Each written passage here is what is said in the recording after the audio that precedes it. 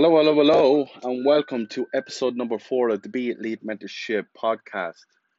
Today I'm going to talk about two feelings, regret and anger. I speak with so many different moms every week, so many different moms who are struggling, mentally, physically, emotionally. I keep saying it. And as I go further into the rabbit hole, I see more and more and more pain and more hurt.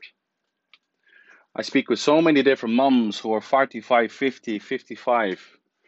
And when I ask them to look back on over their life, look back over how they've looked after themselves, look back over how they've looked after their mental state, one thing that keeps popping up is regret and anger.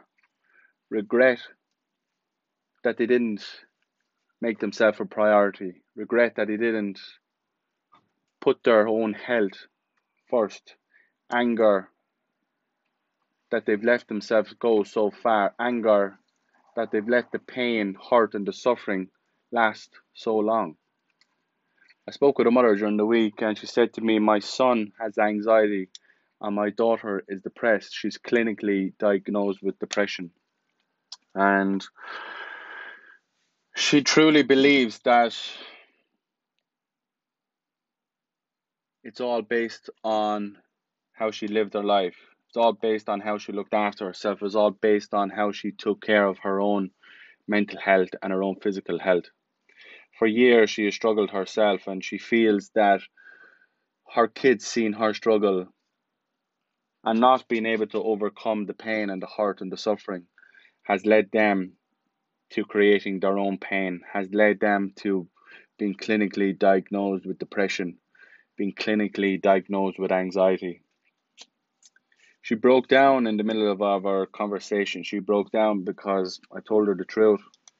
She broke down because everything she said to me, I wrote it down and I gave it back to her. And when you write it all down, and when you hear it all back,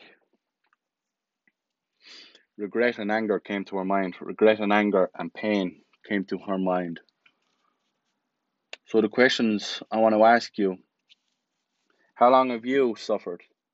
How long have you been in pain? How long have you struggled with how you look and felt?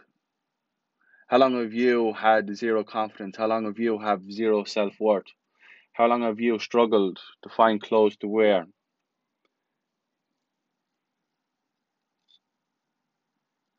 This lady was 51 years of age and 20 years she has struggled with this pain. 20 years she struggled with this suffering. She's struggled since she was 30 years of age. 20 years of her life she's been in pain. 20 years of her life she has struggled to feel happy about herself. She has struggled to see the light through the trees. The question I want to ask you is, how long have you been suffering? How long have you been in pain? How long have you been suffering with how you look and feel? Now, if the answer is longer than 6 months, if the answer is longer than 6 weeks, it's far too long if you ask me.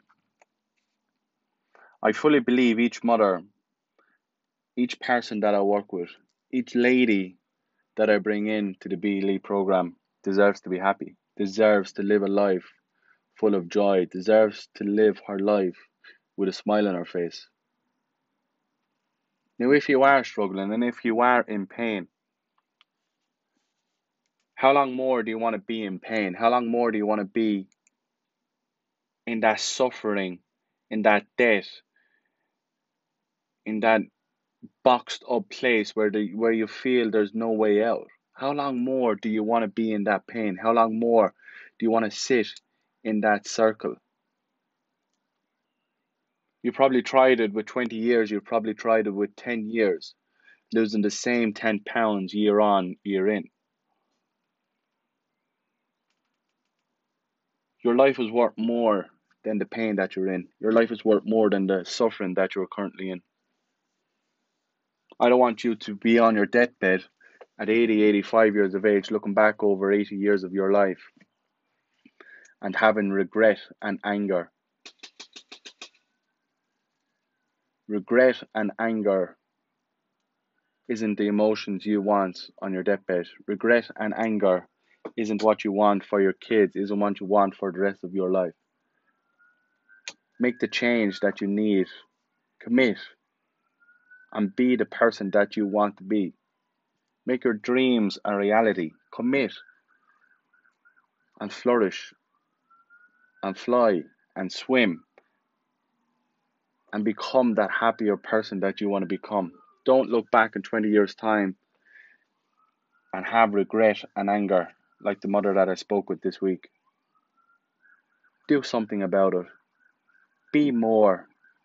Be the person that you want to be. Be the role model that your kids need and want. Like I've mentioned, her kids now are clinically diagnosed with anxiety, clinically diagnosed with depression. You don't want that for your kids. Your kids don't want that.